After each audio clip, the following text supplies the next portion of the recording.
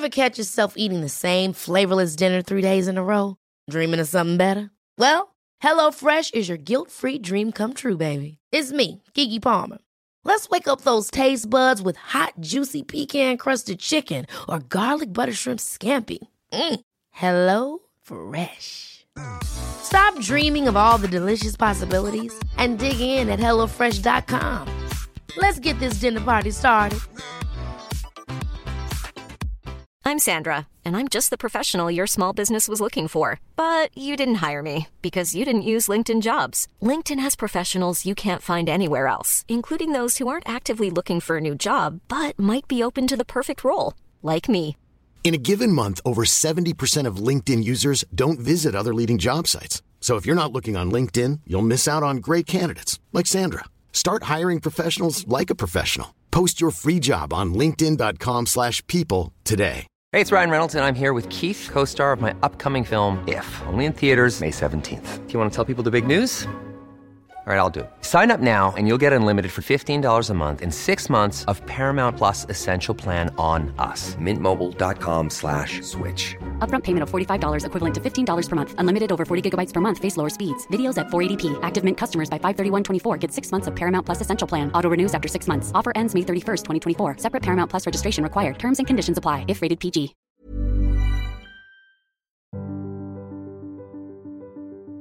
Hallå och välkomna till ännu ett avsnitt av Lyckopodden säsong 3.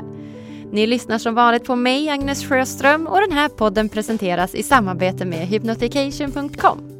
Hörrni, har ni någon sån där bästa vän som ni bara älskar och vill göra allt för?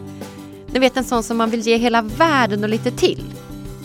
Prova att göra alla de handlingarna mot dig själv också. Det är ett av alla fantastiska tips veckans gäst Daniella Gordon levererar i podden idag. Hon är expert på kärleksrelationer, både till sig själv och till andra.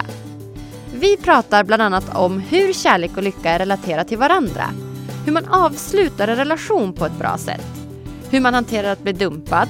Varför det anses mer okej att vara i ett förhållande än att vara singel idag. Och mycket, mycket mer.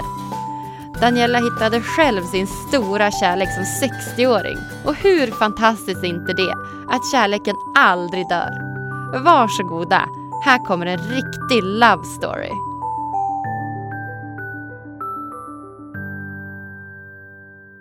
Då säger jag varmt välkommen till Lyckopodden, Daniella Gordon. Tack. Kul att ha dig här, Daniella. Det är roligt att vara här. Har du haft en bra dag? Ja, jag har haft en underbar dag. Jag har ätit lunch med min dotter och mitt barnbarn. Ja, vad mysigt. Vad blev det för något? Ja, jag älskar ju den restaurangen. Portal heter den, ligger på Sankt Eriksplan. Det var kyckling terrine. Supergott var det. Ja, vad härligt. Är du intresserad av mat? Väldigt intresserad av mat. Min dotter är ju kock. Och ska nu utbilda sig till psykoterapeut nu. Men är fantastisk på mat. Och så mat har alltid varit viktigt i vårt liv. Ja, jag förstår det. Ja, jag tycker om mat. Ja, man blir ju lycklig av mat, eller hur? Ja, det är någonting som är väldigt så... Jag är uppvuxen med mycket middagar och mycket gäster. Och, ja, maten har alltid varit en viktig del i mitt liv faktiskt. Ja, men dels att det liksom är gott att äta. Men som du säger, det blir ju som en gemenskap och samvaro och umgänge som är varmt och inkluderande och det är mysigt. Ja, vad härligt. Vi är jätteglada för att du är här, Daniella. Och jag vet att du har ju över 40 års erfarenhet av just samtalsterapi. Du är aktuell med boken Kärlek på allvar och även en terapipodcast med samma namn. Så att det vi ska prata om idag, det är ju bland det bästa och underbaraste och kanske också läskigaste som finns. Just kärlek. Berätta, hur kom det sig att du blev så intresserad av just kärlek?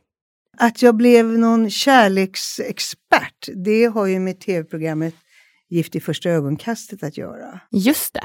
Då hade jag jobbat med terapi i 35 år. Och jag arbetade både med par och med individuell terapi. Och jag började som kroppsterapeut. började jobba med kroppen, för jag bodde i USA i 5 år och gick igenom en kroppsterapi på mig själv. Och sen utbildade jag mig i det och började kombinera kroppsterapi med samtalsterapi. Och så den vägen var det. Och sen så är jag ju sångerska också och skriver egen musik. Ja. Så det var ju meningen egentligen att terapin skulle vara en sidogrej och sångkarriären var det allvarliga, och så blev det tvärtom. Jaha, vad spännande! Ja, jag började jobba mycket med teater- och musikmänniskor faktiskt. I början var det de som var mina klienter och sen så spred det sig. Ja, så blev det en karriär. Är det just kärleken som du fastnade för? Det blev ju kärlek i och med att jag anlitades som expert för det här programmet. Kärlek i första ögonkastet. Och då blev det ju så att människor associerade mig till kärlek. Det kom väldigt många klienter som hade sett tv-programmet. Jag har ju haft jättefullt hela tiden, men det blev ett extra påslag. Och sen skrev jag ju boken Kärlek på allvar. Jag har ju själv intresserat mig för det. Därför att det området i mitt liv som jag inte var nöjd med, det var just kärleken. Okej. Mm. Jag var inte riktigt nöjd med det, så jag bestämde mig för att nu ska jag göra jobbet. Så på gamla dagar så började jag göra terapi med en amerikansk terapeut. Där jag arbetade just med min relation till kärleken. Det som var så intressant var att i samband med det så började jag tänka på att jag ska skriva en bok också som handlar om det här. Så att det gick hand i hand, kan man säga. Och medan jag skriver boken så träffar jag kärleken i mitt liv. Åh, fint! Och då är jag över 60 år. Okej, vad mysigt. Så det känns väldigt organiskt och helgjutet. Det här med kärlek och boken och kärlek på allvar. Ja, verkligen. Ja, vad var det ni gjorde i det tv-programmet? Vad gick det ut på? Det gick ut på att män och kvinnor som ville hitta en partner blev ihoptuttade, vilket uttryck.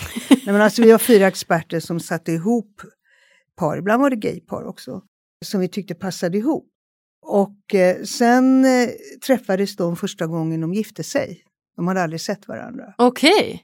Så de gifte sig, det är det första de gör, och då är tanken att de ska vara gifta i 1 månad, och under den månaden så ska de bestämma sig för om de vill fortsätta vara gifta eller om de vill gå isär.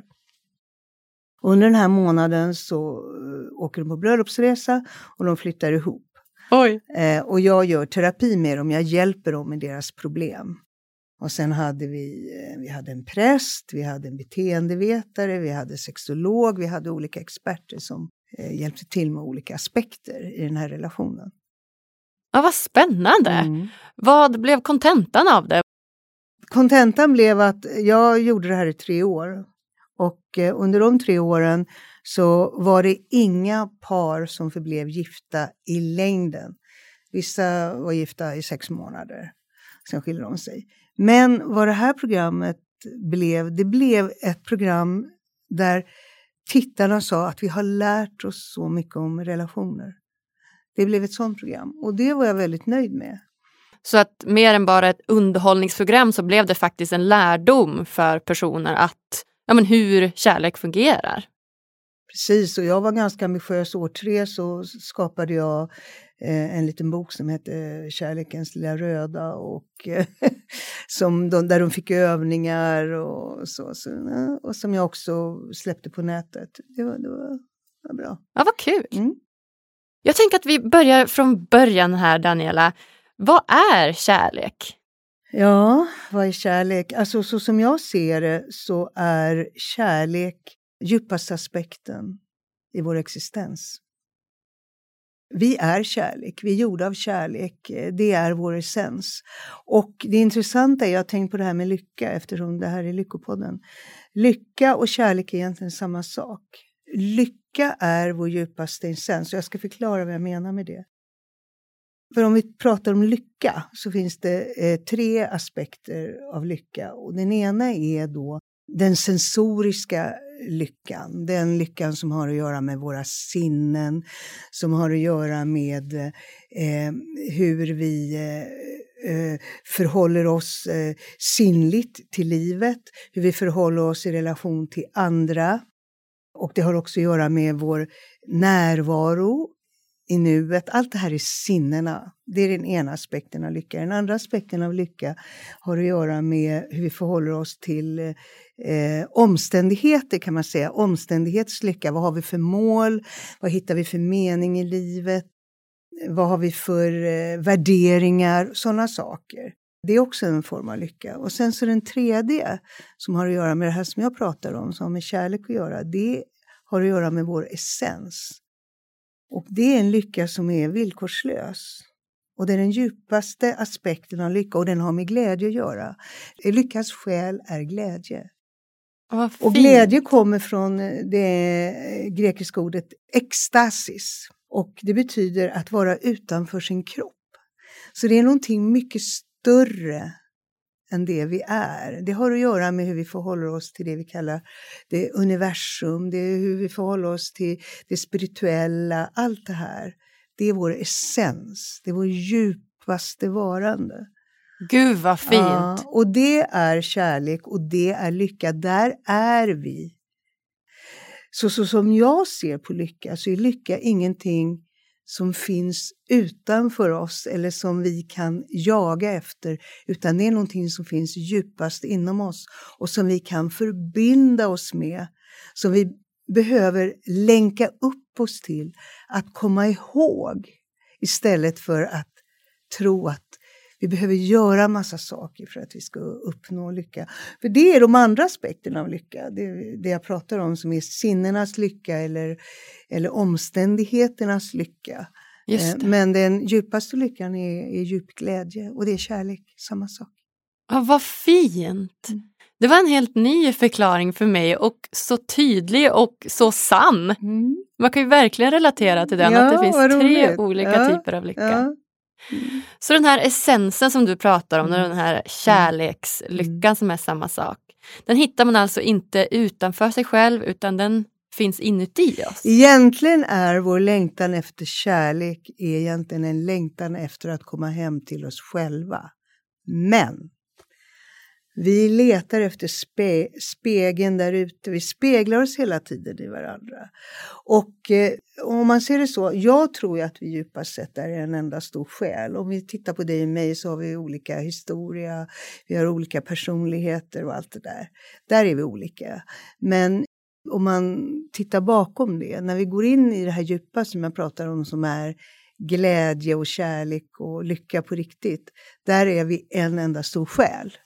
Och vi representerar i våra personligheter olika aspekter av den här stora själen där vi alla egentligen är ett. Och vi letar hela tiden efter speglar som antingen är lika oss själva så att vi kan älska oss själva mer, eller så är det aspekter som är väldigt olika oss själva som vi behöver hämta hem. Det är det jag kallar för skuggan. Skugga är ofta det hos andra människor som vi faktiskt irriterar oss på. Eller vi beundrar. Det finns den positiva skuggan och negativa skuggan. Den negativa skuggan är det vi stör oss på hos andra människor. Och då brukar jag alltid säga, du behöver hämta hem den skuggan hos dig själv. Det du retar dig på hos andra, du behöver titta på den aspekten hos dig själv. Och jag har skrivit om i boken också. Ett helt kapitel om skuggan. Och därför dras vi till människor som antingen har de här motsatta egenskaperna. Det är som vi inte lever hos oss själva. Eller människor som kanske liknar oss, men vi behöver mer av det som vi tycker om oss själva. Och det är ju alltid någon annan aspekt ändå. Va? Så det är de vi blir kära i? Vi blir kära ofta i det som vi behöver hämta hem hos oss själva. Ja. Gud vad spännande. När jag tänker spontant kärlek så tänker jag ju på att jag blir kär i en annan person. Men det speglar egentligen då bara vad jag behöver själv. Absolut. Vi dras till det vi behöver växa i själva och utveckla hos oss själva. Men vi kan också dras till, och det är där jag pratar om speglingen, i destruktiva relationer. Så kan vi dras till människor som speglar vår olyckliga barndom. Människor som har betett sig exakt mot oss som våra föräldrar gjort, om det har varit på ett negativt sätt. Så dras vi till det för att vi känner trygghet i det. Så det är en spegling av vårt eget inre. Det är det jag berättar för dig. Hela tiden umgås vi med oss själva. Men med det vill jag inte säga, eftersom vi är en enda stor själ, så är in och ute samma sak. Och det är det som är det fantastiska. Och när vi förstår att det jag tänker och det jag känner och det jag håller på med inne i mig själv, det är precis det jag också drar till med där ute. Det är ingen skillnad på det inre och det yttre. Då tar vi ansvar för vårt liv mycket mer. Och förstår att det är ingen som kan komma och rädda mig där utifrån, utan jag måste rädda mig själv. Det är först när jag har gjort det jobbet med mig själv som jag kommer dra till mig det jag egentligen vill ha. Inte det som bara är ett upprepningstvång av massa mönster som jag har med mig. Så att om man då dras mot de här mer osunda relationerna, vad behöver man då göra för att förändra de mönsterna och kanske dras till mer sunda relationer? Då behöver man göra det som jag kallar göra jobbet. Som jag berättat att jag själv har gjort. Och det är det många klienter kommer till mig för att säga. De säger, jag har inte hittat kärleken. Vad är det för fel? Det är bara samma gamla mönster jag upprepar hela tiden. Ja, och då tittar jag på barndomen. Vad är det du känner dig trygg i? Vad har du upplevt? Vad är det du upprepar?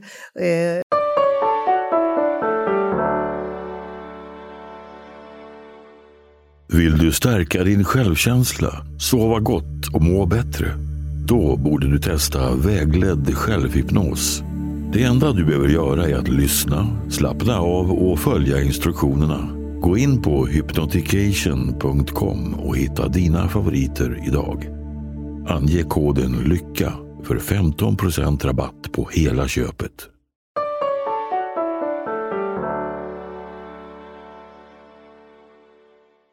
Vad är det du inte älskar hos dig själv? Vad är det du inte öppnar upp för? Och så vidare och så vidare. Och så gör man det jobbet, och då är det mycket, mycket. Jag har ju sett det hela tiden hos mina klienter att efter de har gjort jobbet så manifesterar sig kärleken. Det är ganska logiskt. Det är faktiskt ganska logiskt. Ja, men faktiskt nu när du säger det. Så du måste liksom rota lite grann i det gamla som har varit och de gamla mönstren och på något sätt då skapa nya, mer sunda mönster. Ja, vad fint. Och kärlek är ju som sagt mestadels helt fantastiskt. Men ibland så gör ju kärlek också lite ont. Så se att vi har en lång kärleksrelation som håller på att ta slut. Och en av de här personerna i den här relationen vill göra slut. Hur gör man för att göra slut på ett bra sätt? Ett bra sätt att göra slut på, för det första, är att man på ett tidigt stadium berättar för sin partner att jag är inte lycklig i relationen nu.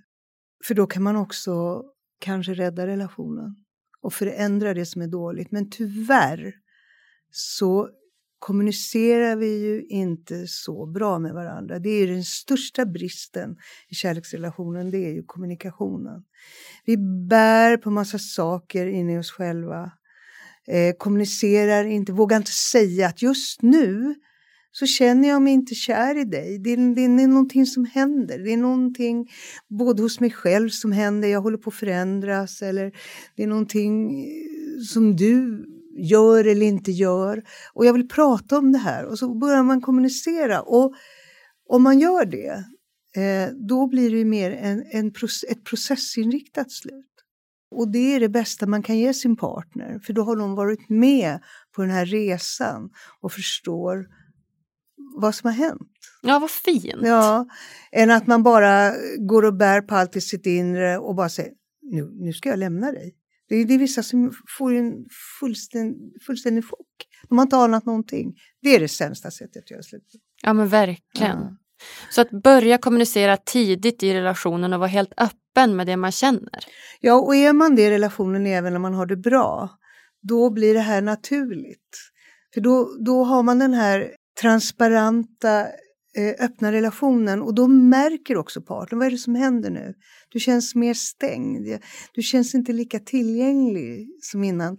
Då märker partnern, vad är det som pågår? Och då kan man prata om det.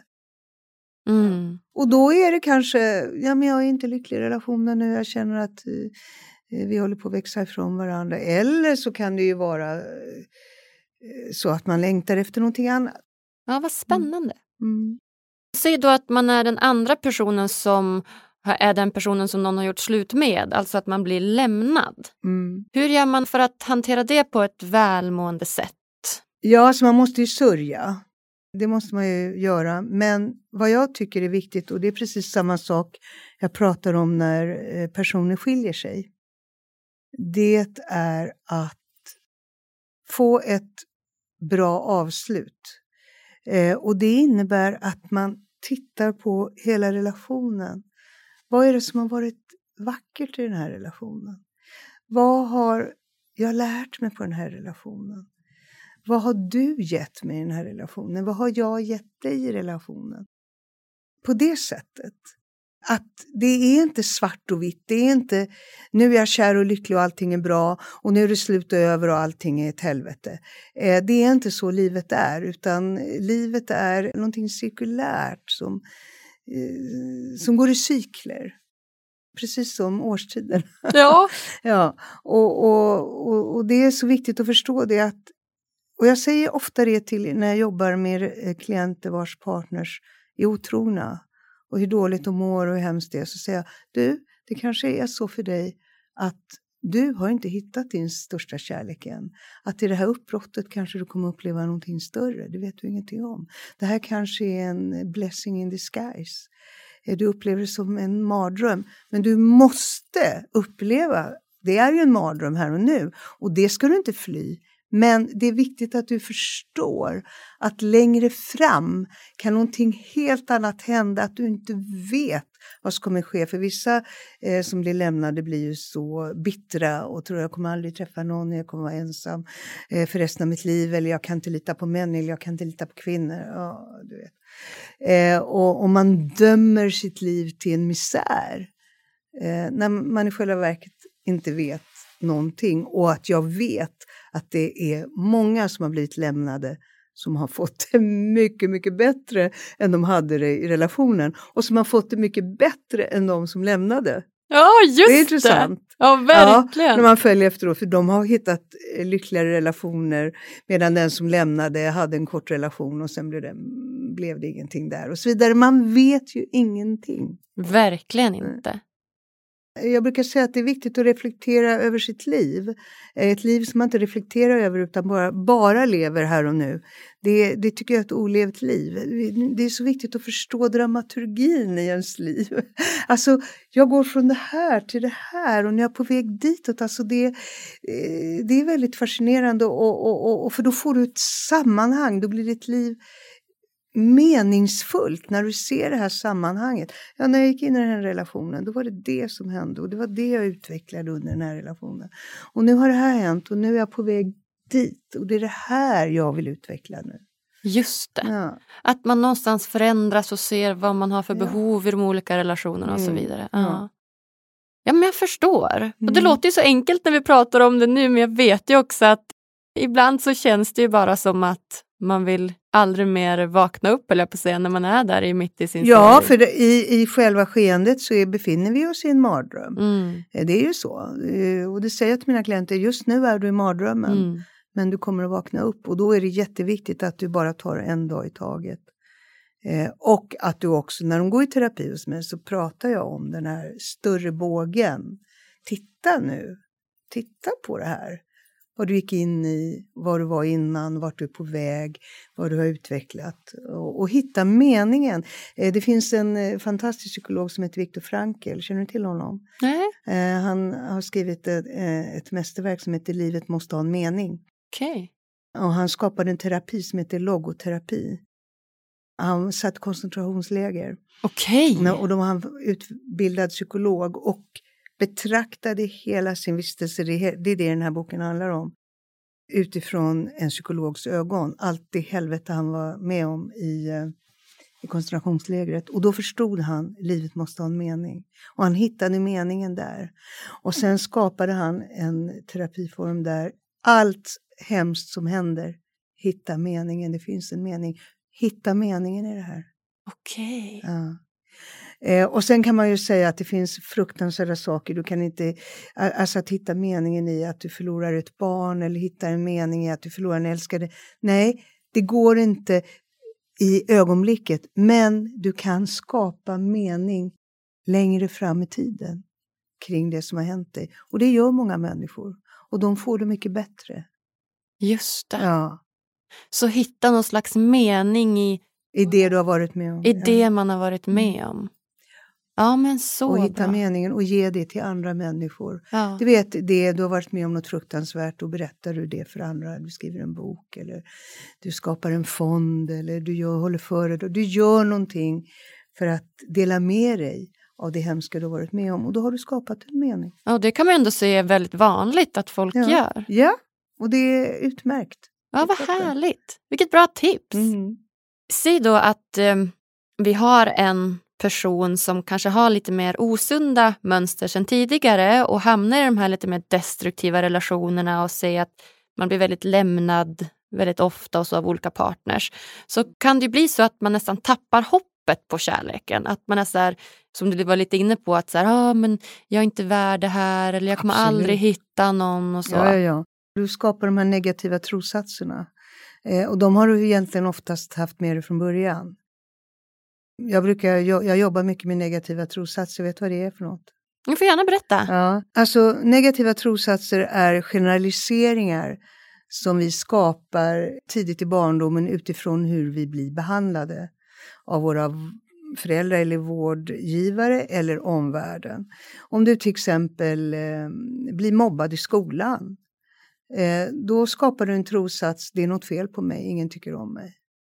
Och det är en trossats, de är som våta trasor som sitter över en. De generaliseringarna, de är så stora. För att om du tänker att du går och tror att det är något fel på mig, ingen vill vara med mig.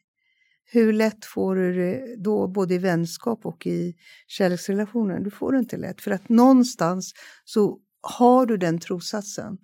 Ingen vill vara med mig på riktigt. Eller jag kommer alltid bli lämnad. Eller jag är inte värd att leva med. Eller det finns inga bra män där ute. Det finns inga bra kvinnor där ute. Äktenskapet är en fälla. Kärleksrelationer gör ont. Jag kommer alltid bli övergiven. Jag kommer bli lämnad. Allt det där är trossatser. Och ofta är de omedvetna.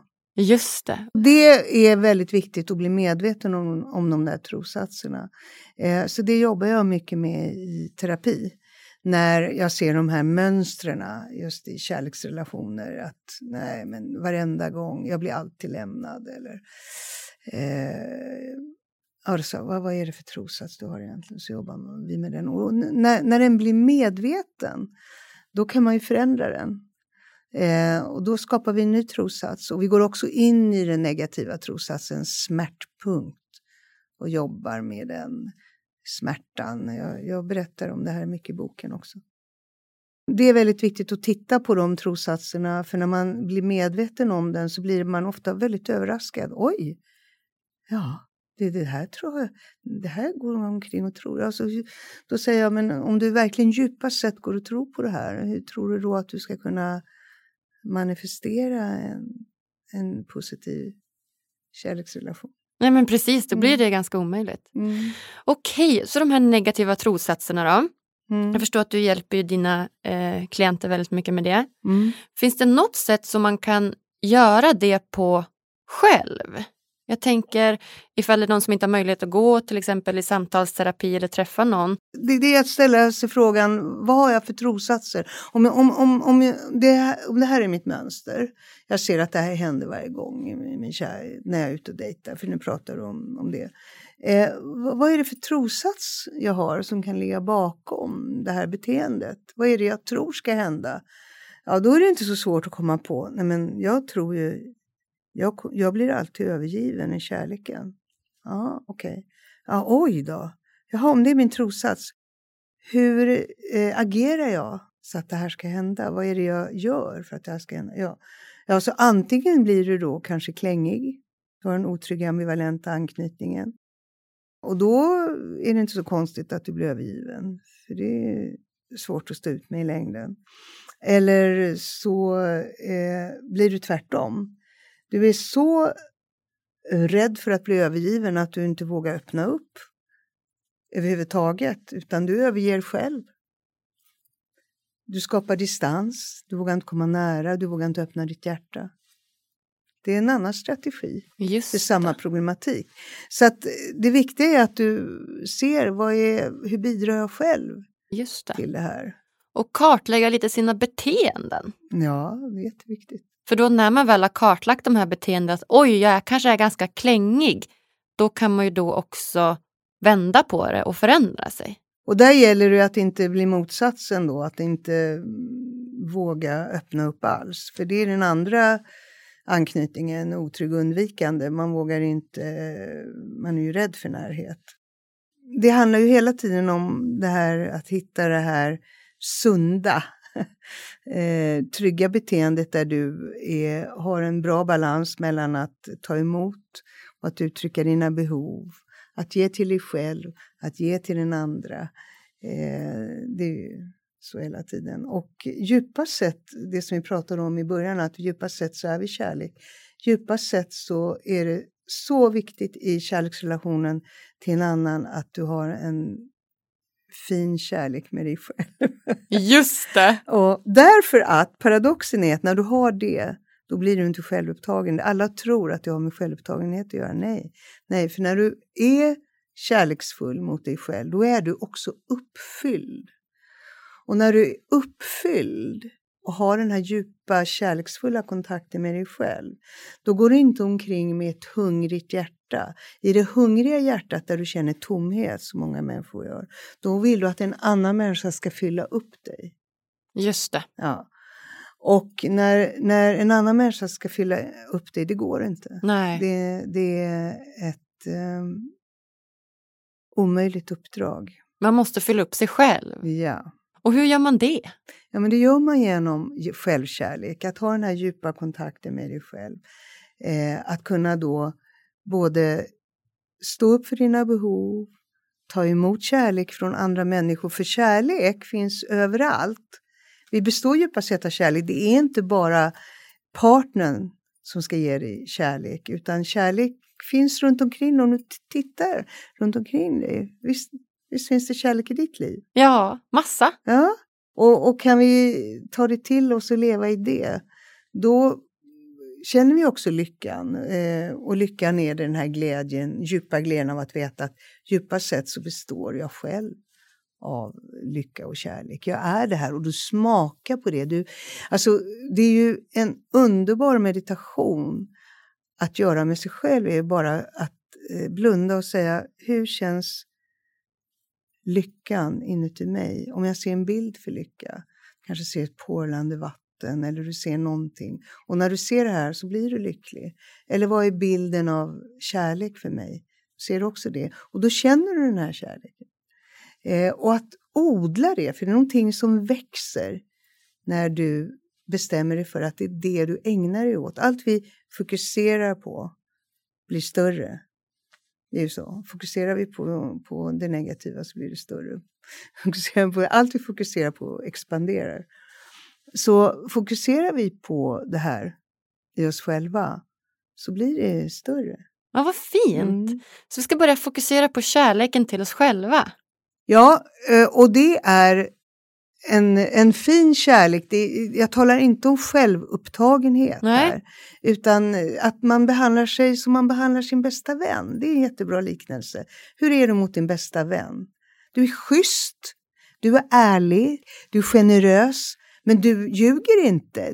Du luras inte. Du låtsas inte. Eller hur? Nej. Och det är en jättebra bild för hur vi ska bete oss mot oss själva. Men väldigt ofta så är vi jättestränga mot oss själva. Vi har negativt, kritiskt, inre prat. De flesta människor har en fruktansvärd inre kritiker. Verkligen. Ja, som förstör för oss själva hela tiden. Det där gjorde du inte tillräckligt bra. Du borde det och du borde det och du borde det. Och vi håller på. Va? Och då är vi inte kärleksfulla mot oss själva. Nej, verkligen inte. Nej. Så att börja behandla oss själva som att vi vore våran bästa vän. Mm. Och det som är viktigt att förstå är att när vi är sådär självkritiska, då är vi ju också omedvetet så överför vi det också på vår omvärld. Mm. För det vi gör mot oss själva, det gör vi också mot vår omvärld.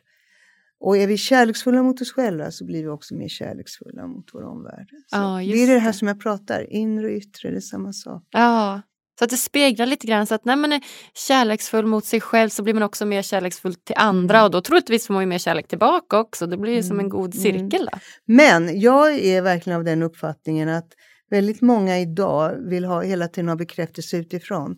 Vi vill ha bekräftelse utifrån för att älska oss själva. Vi ska hitta människor där som ska älska oss. Men vi behöver börja från andra hållet. Ja. Vi behöver vara sändare. Vi behöver fungera inifrån och ut istället för utifrån och in. Just det, den är bra. Inifrån och ut istället för utifrån och in. Just det. För jag kan ju uppleva att det samhället vi lever i idag så tycker jag oftast att det är mer socialt accepterat och lite bättre inom sådana situationstecken att vara i ett förhållande jämfört med att vara singel. Upplever du någonting av det och varför tror du att det har blivit så? Ja, det är jättetråkigt att det är så för att det är så här är det. Det finns inget perfekt tillstånd. När vi är singlar så längtar vi efter tvåsamhet och när vi lever i tvåsamhet så kan vi också längta efter för att vara själva ibland. Så det är ju inte det att en eller andra tillståndet gör oss forever happy därför att lyckan som vi pratar om finns i oss själva. Men jag tror att vi är ju sociala varelser. Det är naturligt för oss att leva tillsammans med andra människor. De flesta av oss vill ha kärlek i vårt liv, vill ha en kärleksrelation. Min uppfattning är att det är det bästa sättet att utvecklas på. Om vi har en bra kärleksrelation. Därför att det tvingar oss hela tiden att möta oss själva på ett sätt som vi inte alls behöver när vi lever i singelliv. För att där har du ju inte någon utomstående som konfronterar dig på något sätt. Sant. Så man kan bara gå omkring och grotta in sig i sina gamla mönster. Och det är aldrig någon som påpekar det för dig. Men det är ju så att vi längtar efter kärlek. Och därför är det så att vi tror att när vi lever i relationer så är vi lyckligare. Men det beror på vad det är för relationer vi lever i. Många relationer gör oss olyckligare. Det är ju så att vi har ju aldrig haft så många singlar som vi har idag. Exakt. Och så många ensamboenden. Ja, och jag tycker att unga människor är ganska rädda för kärleken idag. Och det har ju mycket med våra smartphones att göra att vi pratar inte telefon med människor. Vi har ju mycket en skärmtillvaro med andra. Vi smsar, vi chattar och många sitter ju ensamma och gör det här. Och träffar inte så mycket människor i det tredimensionella rummet och det här tror jag är en jättestor brist. Och det gör att många är unga människor är rädda för kärleken och de går in i det mycket senare än man gjorde förr. Okej. Ja. Så hur ska man vända på det då tror du? Hur ska man lära unga att vara lite mer öppna för kärlek? Ja, alltså öppna för kommunikation i rummet med andra människor överhuvudtaget. Många unga människor vågar ju inte prata i telefon med någon. Det blir ju mer och mer skärmtid och man sitter bakom sina telefoner och liknande. Man vågar inte prata, man är rädd för rösten är avslöjande och du är mycket mer sårbar. Och det är precis det här vi behöver. Verkligen. Hur ska vi göra för att ändra på det tror du? Ja, stänga av våra mobiler och ringa varandra. Ringa och prata med våra vänner, fråga hur de mår. Naturligt prat. Ses mer. Vara mer i rummet själva. Jag tycker det är otroligt viktigt att vi bara sitter och tomglor. Tittar ut i luften och bara låter saker bearbetas inom oss. För att det är nämligen så att vi bearbetar saker via inre bilder. Vare sig vi är medvetna om dem eller inte. Så inträffar de. Vi drömmer ju varje natt. Även om vi inte kommer ihåg våra drömmar. Så det undermedvetna bearbetar saker via inre bilder. Och när vi bara stirrar ut i luften eller vi går en promenad. Då får de här inre bilderna ett utlopp. Och vi kan bearbeta saker. Det är därför också, du vet, uppfinnare och människor som håller på med forskning. De får ju ofta sina fantastiska aha-ögonblick när de duschar. När de är ute och promenerar. När de inte sitter och arbetar medvetet. I de där tomrummen.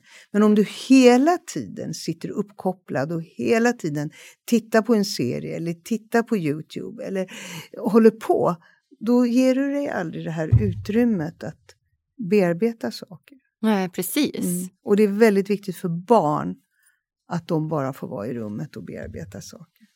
Så att för att känna mer kärlek så behöver vi då vara mer närvarande.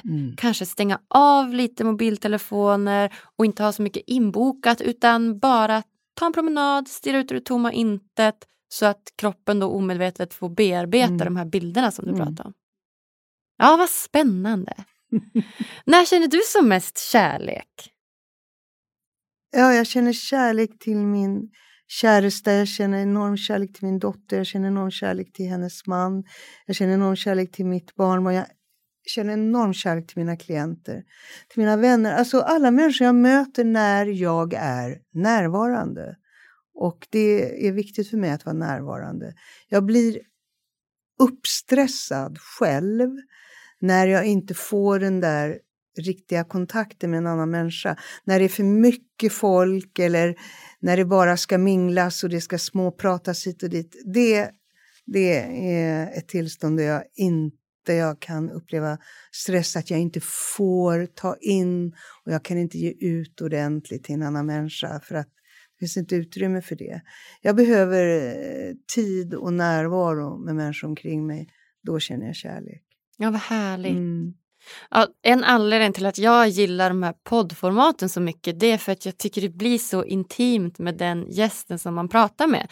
Trots att vi har de här mikrofonerna framför mig så är det nästan som att man glömmer bort det och blir så inne i samtal. Ja. Det är intimt därför att det är ingenting som stör oss här. Eller hur? Det är härligt. Ja. Och det är också en form av kärlek. Och du vet ju också att vi pratar om det här ämnet och vi koncentrerar oss på ett specifikt ämne och då går vi in i det. Ja, verkligen. Det är underbart. Ja, det är det. Vad händer i kroppen när vi blir kära? Det händer mycket i kroppen. Det finns ju olika faser. Förälskelsefasen. Och sen finns det ju då när den tar slut upp till efter 2 år. Då går vi in i en djupare kärleksfas. Och förälskelsefasen, det är ju rena revolutionen i kroppen. Alltså vi får ett otroligt dopaminpåslag i kroppen. Det här skriver jag också om i boken. Som gör att alltså vår sexualitet blir otroligt mycket starkare. Vi blir mycket, mycket vaknare och piggare. Ja, du vet ju själv när du förälskar. Det är som att nästan att du tar en drog, eller hur? Verkligen, man blir nästan snurrig. Ja. Det är som ett uppåt-tjack. Verkligen, och man kan inte koncentrera sig på något annat än bara den här personen som är så kär i. Och du går och tänker på den här personen hela tiden. Så det händer otroligt mycket i kroppen. Det är testosteronpåslag, dopaminpåslag. Du vill hela tiden ta på den andra människan, vilket också gör. Och då får du oxytocinet. Ja, alltså alla hormonella påslagen är gigantiska. Och sen kan du också, vilket är intressant, du kan också bli lite utmattad och lite deppig mellan varven. Känner du igen det här? Nej. Jo, därför att du får en abstinens. Alltså när du får det här påslaget så blir det också motsatsen. Det är som, du får en utmattning i kroppen ibland. Så att ibland kan du känna, vad jobbigt det här är.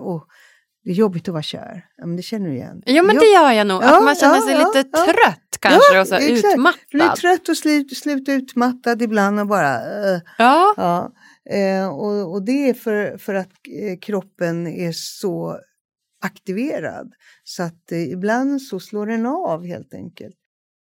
Men kärlek, det intressanta är att titta på vad som händer i hjärnan när vi älskar. För att det är ett område i hjärnan som är dopaminstyrt. Och det visar sig att människor som har varit förälskade i 20 år som säger fortfarande jag är älskare så kär min partner.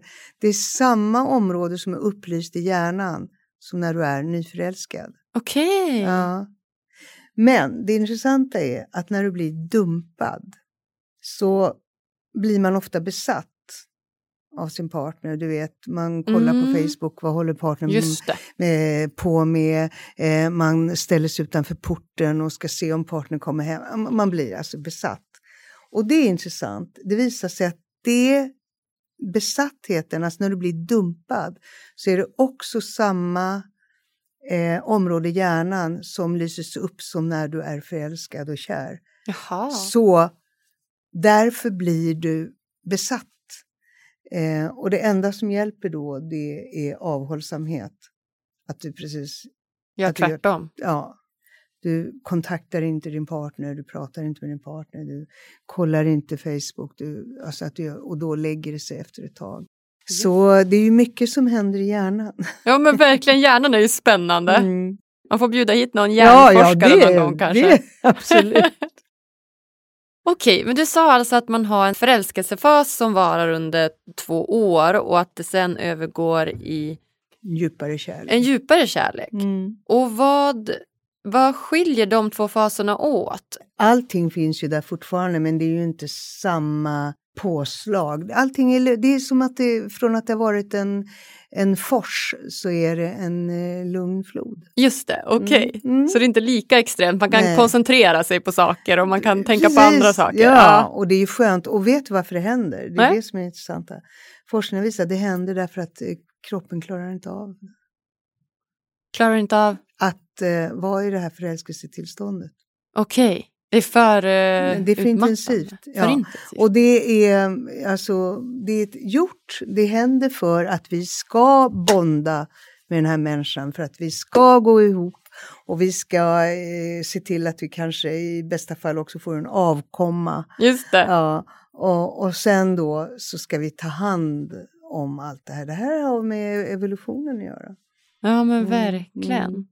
Ja, vad spännande. Man känner nästan hur man blir lite kär så här när man sitter och pratar om kärlek. Tycker du inte det? Vad härligt, Daniella. Då tänker jag att vi ska gå in på de sista frågorna här.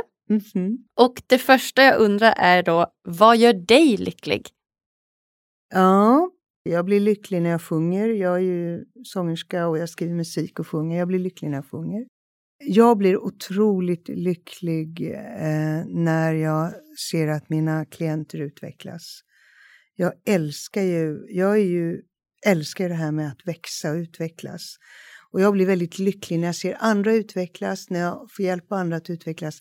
Men jag blir också otroligt lycklig när jag själv växer. Det vill säga när jag märker, nu har jag lärt mig det här, eller nu har det här förändrats. Jag älskar att växa som människa och fördjupa mig, det blir jag väldigt lycklig av. Jag blir också lycklig av att vara nära mina kära. Jag blir väldigt lycklig av att röra på mig. Jag älskar att läsa, jag blir lycklig av att läsa. Jag läser böcker, jag älskar att läsa böcker. Och det ska vara facklitteratur. Facklitteratur. Därför att jag vill lära mig saker. Ja, vad härligt! Jag blir också lycklig av att se en bra film. Nu räknar jag upp så många olika saker. Men ja. Jag blir lycklig av livet. Ja, vad härligt! När du lär dig saker, har du något speciellt område som du är inne och grottar in dig på nu? Eller är det allmänt?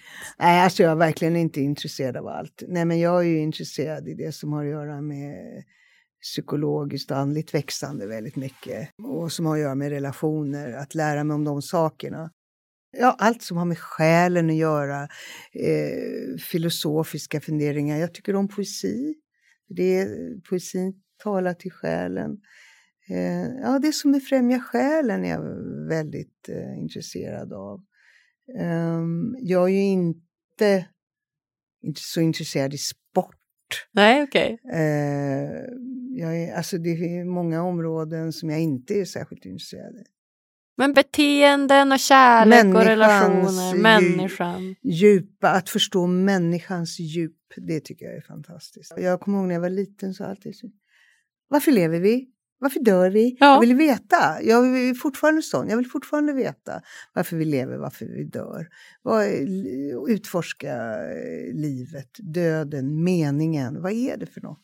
Det slutar jag aldrig förundras över. De djupa frågorna, varför är vi här? Ja, det får vi prata om i nästa podcast, eller hur? Vad är meningen och vad är döden och vad är livet? Om du fick ge lyssnarna en utmaning som de kan göra varje dag för att bli lite lyckligare, vad skulle det vara då? Det är ju att säga till sig själv, jag behöver inte leta efter lyckan där ute. Var hittar jag lyckan i mig själv? Och så blunda och känna efter, var i kroppen finns min lycka? Och vad har jag för bild? Vad kommer det för bild när jag tänker på lycka? Och att hitta den lyckan inom mig. Att se en bild framför mig som är... Och det är inte att det ska vara en människa som har lämnat mig för 3 veckor sedan som jag är olyckligt kär i. Utan en bild av min egen inre lycka. Jag vill ha en bild av min lycka. Av min inre lycka. Vad är det för en bild? Och var i kroppen sitter den? Och sen känna den lyckan. Och så känn att den växer. Och andas, för det har alltid med andning att göra. Släppa. Och andas in i min egen lycka. Där är den. Och vad skönt. Nu känner jag den. Jag känner den i bröstet. Nu jag sitter och gör det här medan jag pratar med dig. Ja, jag känner min egen lycka i bröstet. Vad skönt det känns. Och jag känner hur mitt bröst blir varmt och hur det expanderar. Och sen så... När du träffar andra människor, var i den sköna känslan. Och bjud in. Verkligen. Jag känner också att jag blev alldeles varm och lycklig av att sitta och känna efter vart faktiskt lyckan känns. Hur känns din lycka? Den känns rosa och fluffig. Och var i kroppen? I bröstet. Och som att den lyfter upp en. Jag har en helt underbar bild. Ett rosa fluff i mitt bröst som lyfter mig. Och när du känner det här, jag ser det på dina ögon, eller du ser alltså, du ser faktiskt, även om du är en glad människa, du ser ännu gladare ut. Ja, verkligen. Känner du dig lyckligare just nu? Ja, det gör jag. Jag känner mig jättelycklig. Ja, du ser. Ja, vad fint. Så när vi börjar göra så här varje dag med oss själva och gör det flera gånger om dagen, vad tror du händer? Jag tror att vi börjar gå och le mot andra människor på gatan, eller hur? Ja. Att istället för hela tiden leta efter kicks, vi lever i ett sånt kicksamhälle, vi ska bara hela tiden leta efter kicks där ute. Så allt finns ju inne i oss. Allt finns inne i oss. Ja. Och när vi börjar där, då börjar vi också kunna generera det till vår omvärld. Ja. Och då blir vi givare istället för bara gå hela tiden ta. Verkligen. Hungriga, vi bara ska ta. Ju mer man ger, desto mer får man ju tillbaka. Det har du märkt, eller hur? Så är det verkligen. Ja, därför att det är samma sak. Ja, vad fint. Och det var så bra det här du sa i början, att lycka och kärlek är samma sak. Det gillade jag. Kan du relatera till det? det gör jag Därför verkligen. att när vi är lyckliga, då känner vi kärlek. Ja. Och när vi känner kärlek är vi lyckliga. Ja, men så är det verkligen. Mm. Vem hade du velat se gästa Lyckopodden? Alltså jag är ju väldigt förtjust i Anders Hansen. Jag tycker han har bidragit med så mycket i det svenska samhället när det gäller hur hjärnan fungerar och hur vi blir friska och vad vi behöver göra. Jag älskar det, hans bok om träning, och jag älskar den här skärmboken. Och jag tycker han kan förklara saker på ett så enkelt och tydligt sätt. Ja, jag håller helt så med. Att, om du får hit honom så. Ja, jag ska jaga honom lite så han kommer hit och gästa. Tack snälla Daniella Gordon för att du kommer gästa oss på Lyckopodden. Tack själv, tack. Wow hörni. Daniella Gordon alltså. Vilken kärleksexpert. Det jag tar med mig från det här avsnittet, det är att kärlek och lycka är samma sak. Hur fint var inte det? Och vad lätt det är att känna kärlek och lycka när man bara lyssnar efter den. Tycker ni det här var lika bra som jag? Prenumerera då gärna på Lyckopodden och följ oss på sociala medier. Tack för att just du lyssnar. Vi hörs på tisdag igen. Tjingeling!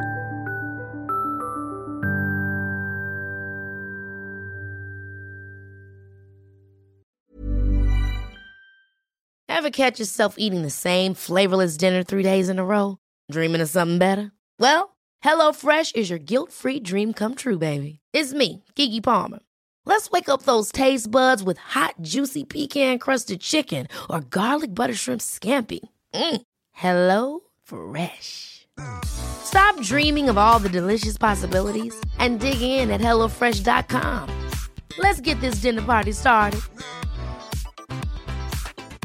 Hi, I'm Daniel, founder of Pretty Litter. Did you know cats tend to hide symptoms of sickness and pain? I learned this the hard way after losing my cat, Gingy. So I created Pretty Litter, a health monitoring litter that helps detect early signs of illness by changing colors, saving you money and potentially your cat's life. Pretty Litter is veterinarian developed, and it's the easiest way to keep tabs on your fur baby's health right at home. Go to prettylitter.com and use code ACAST for 20% off your first order and a free cat toy. Terms and conditions apply. See site for details. Imagine the softest sheets you've ever felt. Now imagine them getting even softer over time. That's what you'll feel with Boll & Branch's organic cotton sheets. In a recent customer survey, 96% replied that Boll & Branch sheets get softer with every wash. Start getting your best night's sleep in these sheets that get softer and softer for years to come. Try their sheets with a 30-night guarantee. Plus, get 15% off your first order at bollandbranch.com. Code BUTTERY. Exclusions apply. See site for details.